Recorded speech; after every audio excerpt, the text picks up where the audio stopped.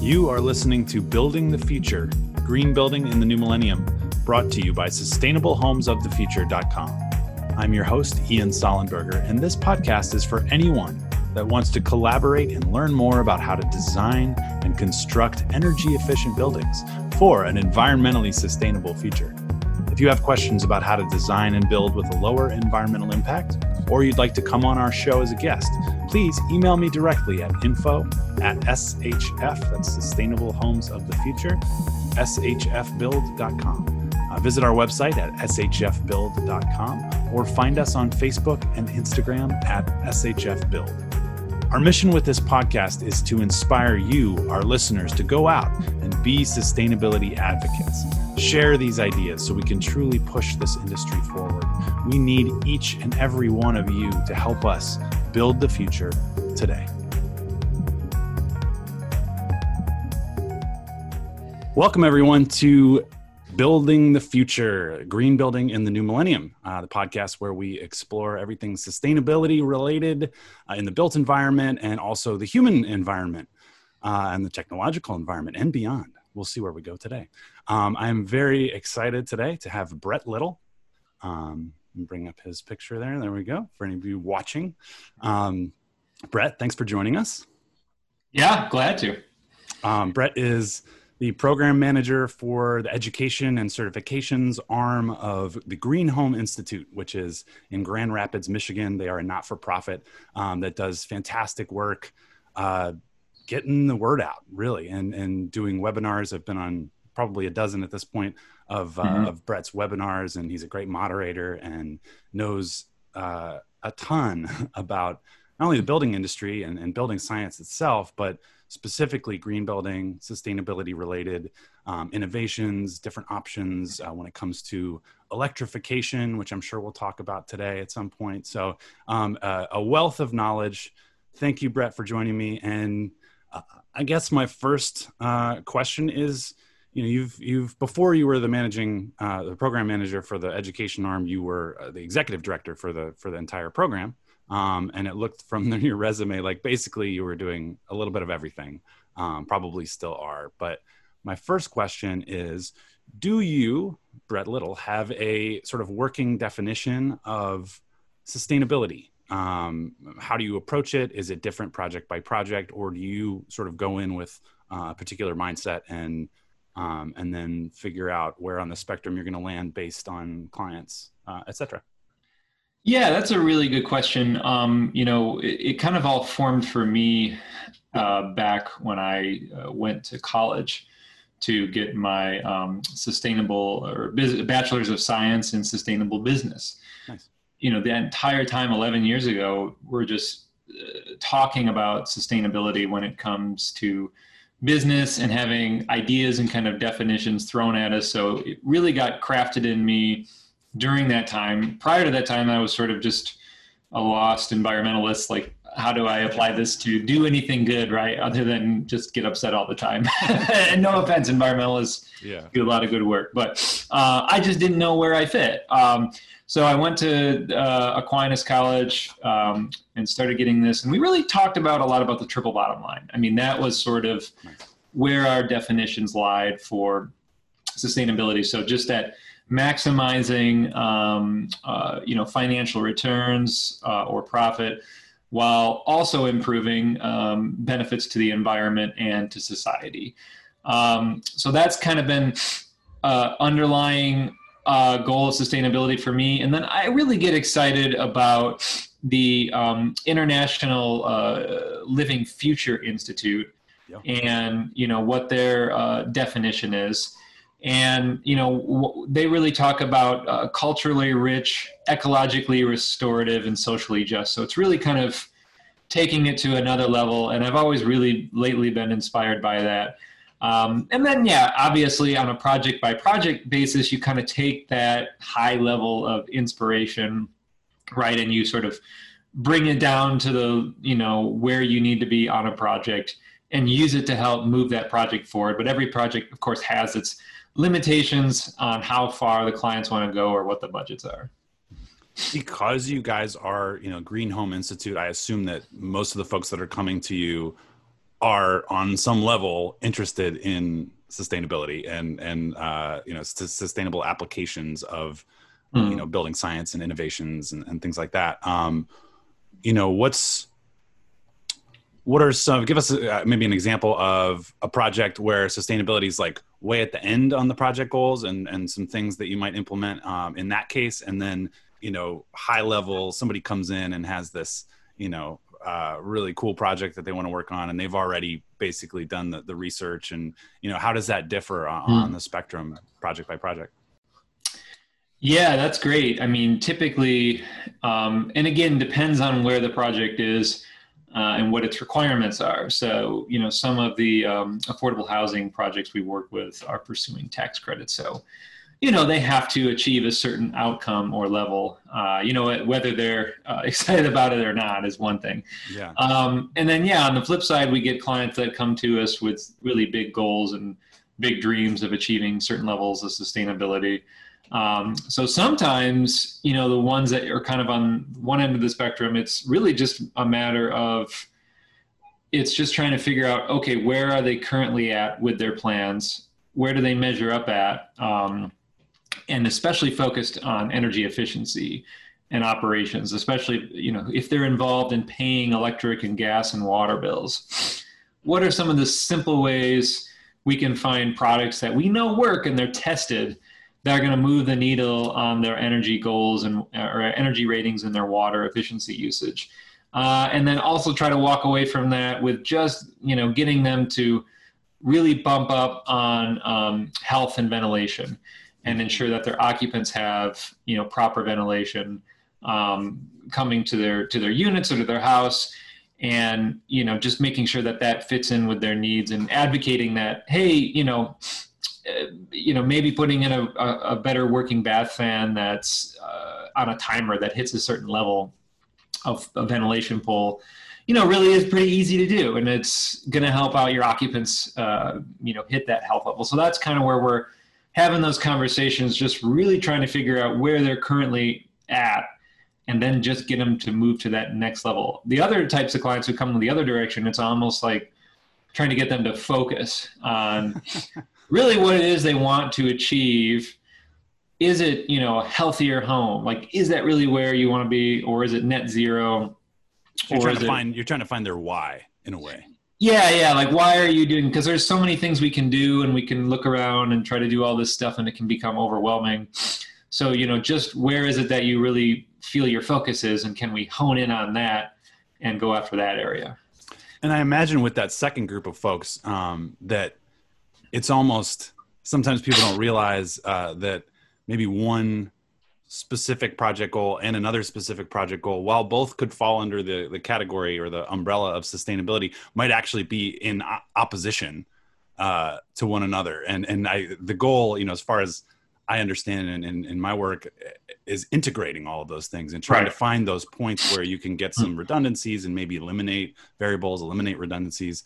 Is that some of that focus that you're talking about is like, well, actually you can't have, it'd be really nice if all your pipes were copper, but then you couldn't lean against it. So, that and practical, Yeah, absolutely. That, and then the idea of goals outside of green building, right? Mm-hmm. I mean, let's just be honest.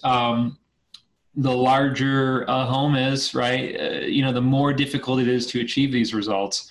Part of it's just science. You've got to keep more heat in a home to reduce energy. And the more space you have to heat, the harder it is.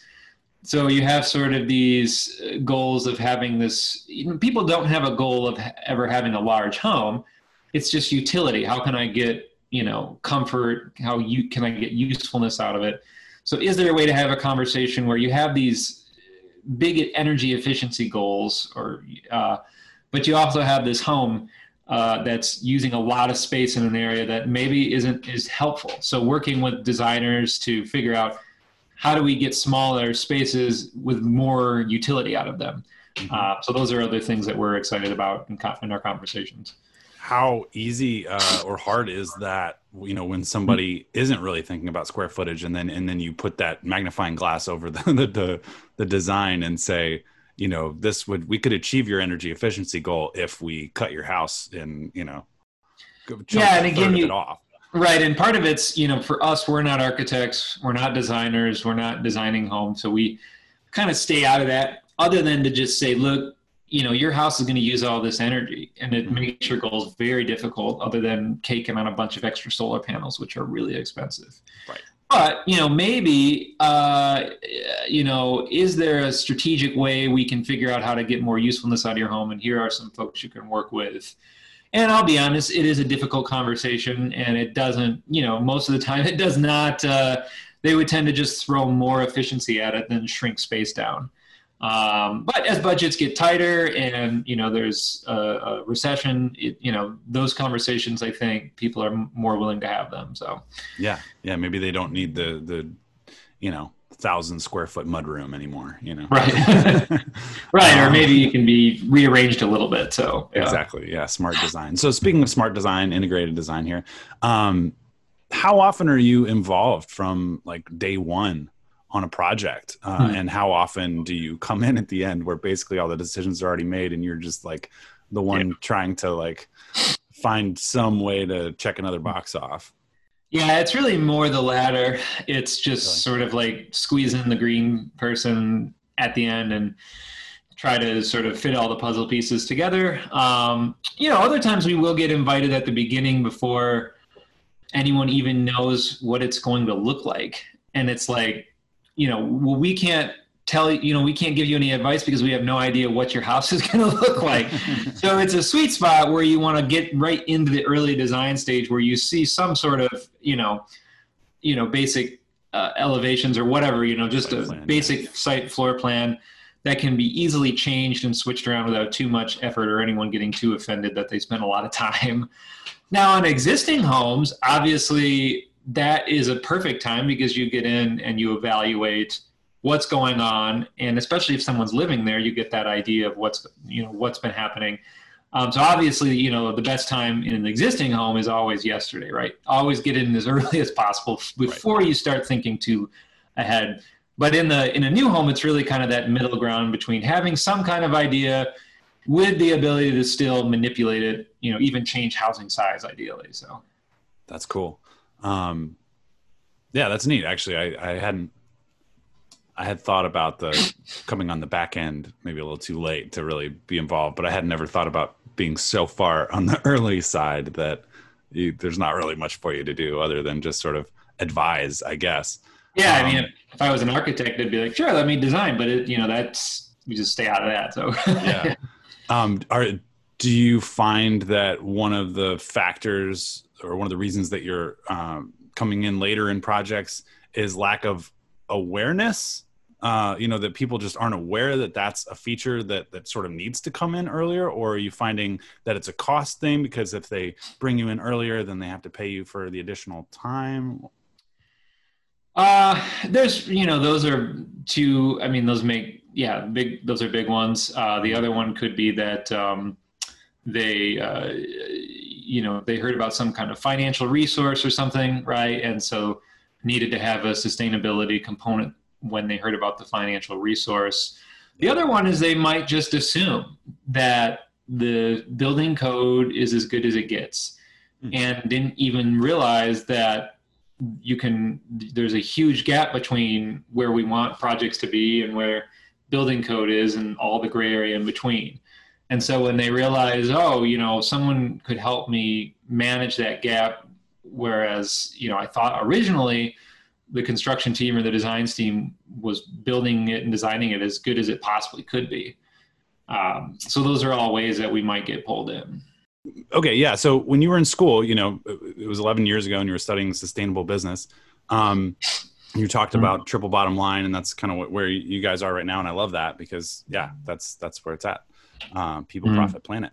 That's USGBC's definition of sustainability.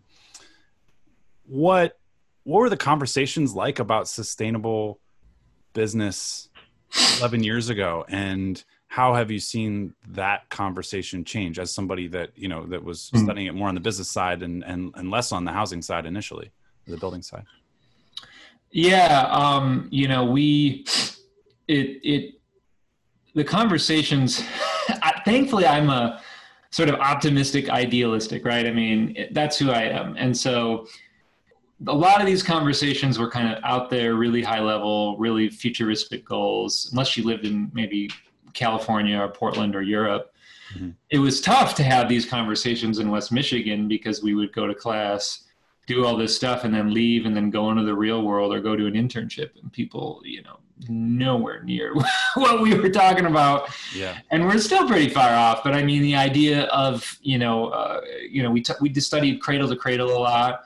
Mm-hmm. So the idea of everything being fully recyclable or biodegradable or reusable, being taken back, every single product, that was the dream, right? And everything made from 100% sustainable energy. So not just renewable energy, but energy that, was made in a way that was non-toxic, and, even the energy systems themselves were 100% recyclable. And then we talked a lot about biomimicry and this idea that we can mimic nature in many different ways. So those were a lot of our conversations. And it was trying to figure out how to take that and bring it into the, at least where I work, the West Michigan business community, or Michigan, or even the Midwest, where a lot of our, projects we referenced were. And how do you get people to just sort of move towards those goals and have those conversations? And even our teachers, they were just way out there too with their ideas. So it's, you had to really be able to bridge two worlds and realize I'm here right now, and that's okay. And I might be frustrated, but I want to get here, and, it's going to be a while, and we're going to try hard. So, yeah. Is proving, cost savings, the nexus of all of this, really?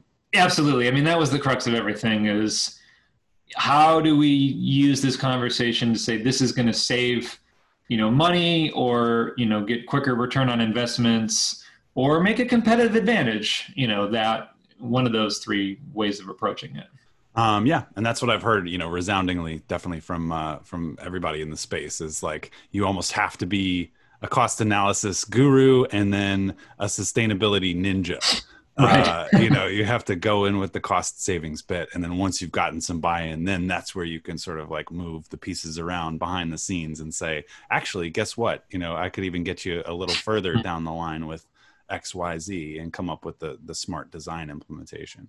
Right. Absolutely. Yep. You talked a little bit about renewable energy versus sustainable energy just now. And I'm wondering if you could go a little bit deeper into that, because I think that's one area that, as solar comes out and, continues to roll out on a large level, and then you hear people talk about community solar and smart grids and things like that. I don't know that there are very many experts in that space. And I think that the general public probably just sees renewable as renewable and doesn't understand that difference between sustainable and renewable. Can you go into a little bit of detail on that? I think the big one is looking at a dam and thinking, oh, here's renewable energy, right? It gets counted as, it is renewable energy. Or looking at bio-based energy, right? Like growing plants or cutting trees down. Those two are very questionable, because on the bio-based side, you're hacking down trees, destroying land, potentially, depending on how it's managed. Sure.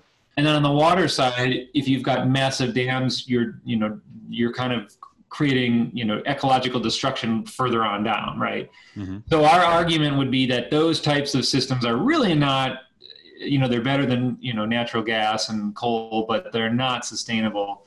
And we need to scale down dams to small stream water and, bio to a more managed area that's, reusable. Now, on the solar and wind side, of course, I know you're looking at, take back systems for panels, right? So what happens to the panels at the end of their life? How can they be recycled, reused, not put into a landfill and cause, potential toxic issues? Right. And especially while they're being manufactured too. And the same goes for wind turbines. Can all the parts be recycled? So those ones are a little bit easier to go after that. Or, how do we replicate, solar like the way the trees do, right? Trees, they all use solar energy, and they're 100% locally made and biodegradable, right? I mean, why can't we do that? So those would be like, again, setting that ideal goal to the future, like how do we get energy that way and store it that way and use it that way? And again, what we're working on now is great, and we want to head towards more wind, solar. Just trying to think of, okay, as we get more done, what are the materials actually being made of? So, Yeah. Okay, cool. yeah. Yeah. So it's really taking that whole life cycle and I mean, even to what you're saying about dams, I mean, I imagine that the damage that a dam makes, you probably don't see until a couple 100 years down the road. I mean, maybe you do see some of that initially. Right. Or you get a big flood like we had here in Michigan, Right. and it causes significant damage. Mm-hmm. And, everyone points fingers, but it's like, well, maybe the finger should be pointed at why is there a dam here in the first place? Maybe that wasn't a good idea. So at this scale anyway. So Right. Exactly. An interesting theme that's come up, and you just sort of referenced that a little bit as I've been talking to folks, is the idea that these technological innovations or just innovations in green building and in sustainable building, we want to think of them as new technologies, but really what we're doing is we're applying new technologies or maybe, information technologies and technological advances. But really what we're doing is we're taking, like biomimicry, we're taking systems that exist within nature and then trying to some degree replicate those or enhance those using the technology that we have. And really, so it's funny because you think of innovation as like a path forward, and this certainly is, but really what we're doing in order to achieve that path forward is to go back and look at, as you said, like how do trees use sunlight, and how can we I talked to are you familiar with Sean Armstrong, Redwood Energy? Mm-hmm. He's a big electrification guy, and he was on the podcast, and he was talking about how his neighbor is a peach farmer and has developed this system of using the water from this creek that's running through his property, but only using it in an underground way, not pulling the water out to water anything, but using the water and basically using the system that exists there and trying to tap into that existing system. I mean, what are some advances, some innovations, some ideas, some technologies that that are sort of next level right now? And can you maybe like give a couple examples of ones that are like pure technological innovation, and then ones where it's more about sort of going back to basics, or are all of them a hybrid? Well, yeah, I mean, let's start with water, right? You just said water use, right? So water big falls thing out here in California for sure. Right. Yeah. So, water falls from the sky every day, and people have collected it for thousands of years. Mm-hmm. Right. And so, right now what happens is water falls from the sky, and it becomes a problem. It becomes something that a word we invented, stormwater, right? A term that we invented as a problem. And so all over we have this big problem, whether it's a flood or not, it's just an issue that has to be dealt with. That's expensive. The second problem we have is that, if we're in cities, water bills are going up significantly. They don't stop because of all the infrastructure. If we're out in more rural areas, like where I'm at, believe it or not, I'm adjacent to Lake Michigan, not very far. Mm-hmm. Freshwater body. Where I live, I'm running out of water. And I'm on a well, and I'm running out of water. And certain parts of the areas where I live is running out of water faster than others. And it's people like, how can you be running out? Even people in Michigan who live here, like, we can't be running out of water. I see a lake over there. But it's just the way things were designed with glacial ice melts and all that. So I think rainwater is an old solution with new tech to keep it safe and keep it healthy, that we can use to solve a stormwater problem and a water cost or water shortage problem. Mm-hmm. And so we can significantly reduce, our demand on expensive water systems. Plus, it's one of the cleanest, healthiest, depending on what medium it hits next, right? Mm-hmm. But typically still one of the cleanest or easiest to clean sources of water than anywhere else. So we've been an advocate in trying to just get the word out about, rainwater systems as one technology. So that's cool. And if you want to plug your webinar, was like 2 weeks ago, I think you had the rainwater. We actually had two back to back. It was not planned out at all, but we had two rainwater catchments. I would say one was more like sort of old home urban rainwater catchment. The other one was just more general, like they referenced a lot more rural projects, if you will. Cool. Yeah. But yeah, I mean, it's a great, go to Green Home Institute's website and check out. There's tons of webinars that Brett's been doing for the last 7 years maybe now. Yeah, I think so. It's been a long time. So that's awesome, man. I was impressed when I went on and saw the pure volume that was on there of everything you've been doing. Yeah, thank you. And then another technology, and now that I know we have a camera here, I can show you. Oh, nice. I can show you some bad news. I'm sitting in radon right now. I don't know. Can you see that? Oh boy. Is that? Radon 3.3 is what it says. Yeah, and that's upstairs. So I'm downstairs. So it's even worse down here. So the technology here is monitoring, right, of our air quality. That's going to be the future. I think we're all going to be. We have smoke alarms, we have fire alarms, we have carbon monoxide detectors, we have moisture, humidity detectors in our house and our thermostats. But we want to know what the CO2 is in our house. We want to know what the radon is in my house. We want to know what the VOC particulates are, off-gassing, formaldehydes. And we want to know what's happening on a constant level so we can, put systems and plans in place to get it out of there and have alarms, if an issue does happen, especially people who have chemical sensitivities or asthma or other triggers. Yeah. So the future will be every home will have these devices that are detecting all these data points.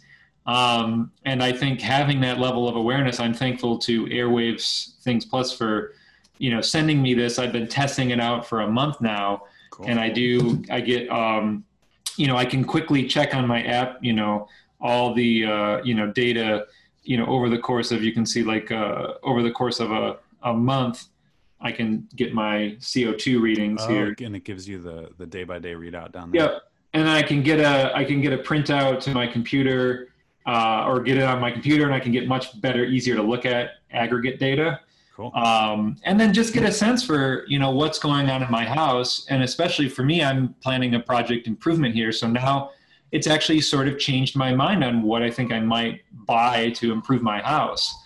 But these things are important. I mean, CO2 itself seems, CO2, who cares? It's not going to hurt me. It's just warming the climate, But the reality is CO2 building up in our homes, especially now, because we're all working here. Right. We're all working from home. It makes us tired. It makes us groggy. It's harder to concentrate. There's evidence to show that, people lose productivity under high levels of CO2. So it also harms commercial buildings and businesses. Yep. And the worst is if you're having a party and there's too much CO2, everyone wants to go home because they're tired. So, but if you look at COVID-19, while it's very difficult to track, obviously they're working on it in a building, like is it in the air, like influenza. We do know that if there are high levels of CO2 in a building and it's in a hotspot area with an outbreak, we could also then assume that is also in tandem with high levels of COVID floating in the air in a building, or influenza. So it's very well connected. You can use that as to make an inference. So I think it's very important to start monitoring our air quality and make informed decisions with it. That's great. And I learned something. You had Nate Adams on, who's part of the Electrify Everything movement. And then also has a company, Badass HVAC. Oh shoot, I might have to bleep that out because we're not an explicit podcast here. But I learned that you had dew point you had humidity and dew point or something like that on your Airwaves thing. Actually, this one's I was disappointed. I love everything they're doing, and they just did not have dew point. So I went and grabbed another little sensor, and this one's actually down in this room with me. You see that, and it is actually tracking dew point. Wow. Okay. But I was worried about my basement, which typically basements have higher humidity. So yeah, and that was cool for me to learn. Just that every single one of these variables, whether it's VOCs or CO2s, they're all interconnected. They have to do with dew point, they have to do with humidity, they have to do with water vapor, all of these different systems that are going on in the house, all the thermodynamics that are going on in the house, and they're all interrelated. And there are, I know, a lot of new not necessarily technologies, I guess, but talking about sort of going back to old school stuff, and then just improving upon it. This idea of vapor permeability in a home is one that's somewhat of a hot topic. For so long, you put the vapor seal on the house. That's just what you do, right? Right. But now we're learning that there are ways to, not vapor seal a house and maybe actually benefit from a healthier indoor atmosphere, ability, for maybe less mold, less humidity in the walls, things like that. I know all that stuff is climate specific. I know all that stuff is, really specific to the project, but in that particular area, when it comes to, vapor permeability or maybe new materials and things like that, what is there anything exciting for you in that space, or things that you've learned over the course of your career that you're advising people to do in projects these days that were different? Yeah, it's interesting, and it actually ties in very well because I know one of the questions is what is some of the trends, right? What's a hot topic, and really sort of this embodied, or what we call upfront energy or embodied carbon, right? This trend to I've been watching it rapidly move quickly to remove carbon from our building materials. Well, what does that have to do with moisture going through the wall? Well, interestingly enough, a lot of the carbon intense insulations also are, impermeable in many ways. And so they're trying to keep that moisture out, which we all thought was the best thing to do. But that causes all sorts of problems, like it gets stuck in the wall. It can cause humidity issues, and those ones also have higher VOC off-gassing. Mm-hmm. So you've got higher materials that cause potential moisture issues, they have higher carbon output. They cost more money, not all the time, but some of the time. And then they have a potential health drawback.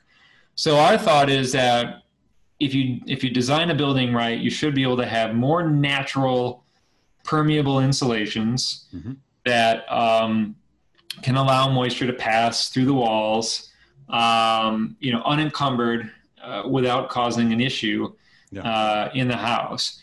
And this gets back to your earlier question about trade-offs. But obviously, unfortunately, the one trade-off is a lot of those have lower R values, so they resist heat a little bit less, and so that's where you would have to find other ways to be more energy efficient. I mean, they're not huge trade-offs, but that's what we do with green building. We try to maximize all the 5 pillars of green, right? Health, energy, water, materials, and place.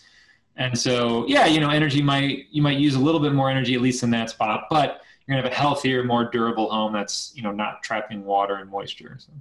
Yeah. And still, you're probably gonna have to make some changes at some point. I don't think people really think about retrofitting when they're building a new home.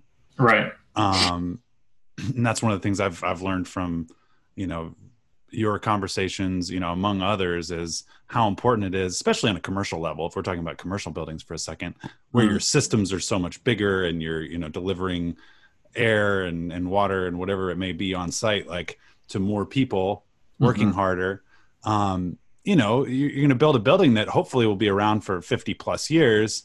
And whatever systems you're putting in that building are not going to be around for 50 years. So that's something that's worth talking about up front. Right. Okay, well, when should I expect to, redo the HVAC system, or when should I expect that maybe I should take another look at my insulation and see if there are some better options out there? Are those conversations that you're having with folks on the front end? Yeah, I mean, obviously, people want to have more durability and longevity. And so you do want to have systems that last a lot longer, aren't going to rot or mold or cause other problems. And then, yeah, on the HVAC system side, I mean, that's a big one. You don't want to lock into an outdated, I mean, really that's where fuel is, right? We want to encourage people not to lock into the outdated fuels, which we believe will be, obviously fuel oil, that's clear, but, we don't deal with a lot of fuel oil projects. So, more like natural gas, right? If you lock into a newer system, you're going to be stuck with that decision for a lot of years. And as far as I can tell, running electricity through our homes, maybe someday we'll get away from that, and I don't know what we'll use, but I don't foresee that going away for a very long time. And so trying to encourage people to think ahead and be like, okay, how can you plan for this? Okay, if you're going to do natural gas now, how can you plan for an electrical change in the future? One thing I appreciate about like the Enterprise Green Communities program is that they get sort of built in this sort of, design for future electrification. Oh, wow. So they admitted that it's like, okay, you might not do it now. I understand, depending on where you're at, but we're going to tee you up so that it's just a quick swap out. But if we can take you further, we can try to encourage you to, not put that system in, really in the first place. Mm-hmm. So are you, electrify everything? I think Nate's in Cleveland, so he's in kind of not too far from you. I know it's a huge thing out here in California, right? And Berkeley and 31 other municipalities have at this point committed to no new construction with natural gas. Right. Which is a game changer, in a lot of ways for a lot of people. But do you see a similar movement happening over there in the Midwest, or is it a little harder buy-in just because there's less sun? Yeah, I mean, obviously there's kind of two reasons that it's difficult. The first is just tradition, right? HVAC contractors and everybody. I mean, we all like our tradition. We do what we do. Mm-hmm. And out here, the tradition has been, over the last several years to just put in, standard natural gas furnaces and just keep turning them over. So it's really hard to take people away from that tradition.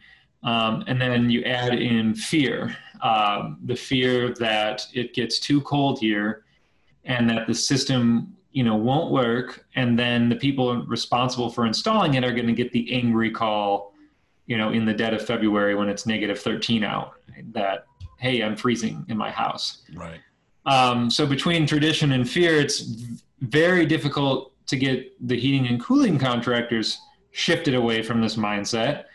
And, we want people to be trustful and be trusting. So obviously developers and project teams hire an HVAC and they trust their word, right? It's like, yeah, he said it's going to be a bad idea, so I trust what he's saying. Right.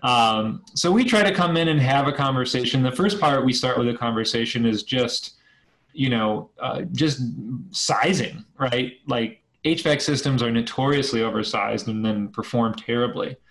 So the first question we ask is like, do you want an oversized system that you might be paying more for and having all these issues with? And the HVAC's probably oversizing it, not because they're an awful person, but because they're just moving, they're in a hurry and they're doing the same thing, right? So ask them why they're doing that. Ask them for the sizing. And then, the next conversation is, well, have you got educated on new technology and how these heat pumps work when it's freezing out? And have you talked to people who live in Minneapolis and they're in homes with this stuff? And it's, it's Minnesota. There's probably snow on the ground there right now. As we speak, there's probably a foot of snow, right? So August, it's freezing there. Start these days. Yeah. So, does it work? Have these conversations. And so we really challenge people on this. And if there's enough time to really take on that challenge, they might be interested. But yeah, those are the two big barriers. And then obviously some of these systems still come in at a little higher cost because they're not being fairly compared, right? I mean, if you're talking about a modulating system that really works at the level it needs to be and not overworks, and you're talking heating and cooling, because if you're not comparing heating and cooling to just the heating system, then you'll never win on price. It won't win. But the second we start comparing these things to modulating furnaces and high efficiency sea or air conditioning as the alternative, most of the time it's a wash financially. And now we're starting to see where fuel switching in the Midwest and in Michigan used to be, a dirty word or, frowned upon from the utilities in the state. They're now actively, in some ways, incentivizing fuel switching. So it's helping our lives become easier. So, yeah. Well, that's great to hear. Yeah. I mean, if they're doing it out there with those temperatures and all that, yeah, then, clearly a lot of these next level things are easier to do in our climate out here, which is a more moderate climate. Right. But so when you hear that, the South is doing a lot of electrification and, the utility companies up there are even pushing for it, that's definitely good news. Yeah. No question on that. Yeah. I want to change. We got about 15 minutes left. So I want to change a little bit here. So you do a lot of stuff. You mentioned the Enterprise for Communities green building certification. I've attended some webinars that you've done on the different building certifications. We have LEED, we have Living Building Challenge. We've got Green Globes. We've got Energy Star. We've got DOE Net Zero Ready. Yeah. We've got tons of these, and now we have WELL and Fitwell, which are fun new programs that really do focus on just people. Honestly, and if you had to give your top 3 certification programs, and I understand that probably those will be linked to a specific either building type or approach. What are some highlights of where the building certification industry is headed right now? I think there is a huge interest in Passive House. It's energy efficiency, so it has a quick, cost savings return. There's a lot of people who like the science of it and the challenge of it, the sort of high level sort of pass fail approach to it. Yeah. And so, I do see a huge growth, in Passive House certification, or just what we would call sort of almost Passive House. So just this sort of, what I always like to say is aim for Passive House, right? Like put it out there, put it in your project plan and your goal, and just try your hardest. Because if you don't aim the highest, then you'll never even get very far right if you just shoot very low. So aim for it, and then shoot, you'll get to the end of the project, and maybe a blower door number came back by 1.001 off, right? Or a Windows spec came in wrong by 1 U value point. And then you're out, right? You're out of the game. But don't think of it as a failure. Think of it as what if you had just targeted an energy rating of 50% better or something? You would have failed that one probably and fell at 25%. So, you always just want to put it out there and try your best to hit it and then learn from why you didn't get there. And so Passive House is helpful. The US version I'm grateful for because it incorporates the DOE's Indoor Plus program, Zero Energy Ready program. And so it builds in air quality and being ready for net zero. And then, second to that, all the different programs, whether it be Passive House or LEED, Living Building, or even our internal Green Star program, they all have what we call zero energy components to them. So that's obviously a really big trend, is trying to get to zero energy. And zero energy is sort of a Wild West term right now, where anybody gets to say it, and there's no ramifications or recourse if you're if you're wrong about it, or you can't really be wrong, right? And so there's a lot of zero washing going on. And so, these certification programs come up with these sort of additional ways to achieve zero and calculate it. That's, in my way, a more legitimate way to do it. And they all have different approaches, but at the end of the day, they're all high-level approaches that really require a lot of work. So zero energy, obviously, very catchy term. It's just which program are you going to use to try to define it? But pick one of the programs and try to get there. And zero energy, to be clear, we were talking about embodied carbon earlier, and this is zero energy is focused on operational. Yeah. So obviously the embodied carbon piece is getting more interest, more excitement, especially from, Living Building. But yeah, we're purely talking about, the generation of renewable energy and reduction of energy use, over the course of a full year. Yeah. Yep. Which matters in a big way in the reuse and renovation category, because then you're double dipping. Then you're if you can use a building that already exists and you're not building new, then you're already reducing your embodied carbon up front, and then Right. you're reducing your operational carbon through retrofits or adding new systems or re-insulating or weatherization in general. Yeah. Yeah. I mean, we got a lot of, millions of existing homes that need a lot of help, multifamily, single family, you name it, townhomes. And they all can be moved down these continuums, to zero carbon. And from an operational standpoint, it might be a little more difficult than a new home, but yeah, you get to kind of have the benefit of not having to put a lot of new materials in to achieve that. So, yeah. Have you had success with any projects that were like multifamily retrofit, where you were really able to go in and for, not all that much cost really have a big impact? Yeah, I'm trying to think of a retrofit. I mean, we've had some success with a project, where we were switching them over from, gas furnaces to heat pumps. It's just, I mean, I count that as a major success. So some basic stuff, right? Some brand new windows, a little bit of air sealing, a little bit of Energy Star appliances, nothing too, out of the ordinary. And, being able to put in the heat pumps, have it be cost effective and be cost affordable in our climate. We would say that's success without anything too you could walk into the apartment and it looked like any normal apartment. It didn't look like some kind of crazy green thing had occurred to it. So, right.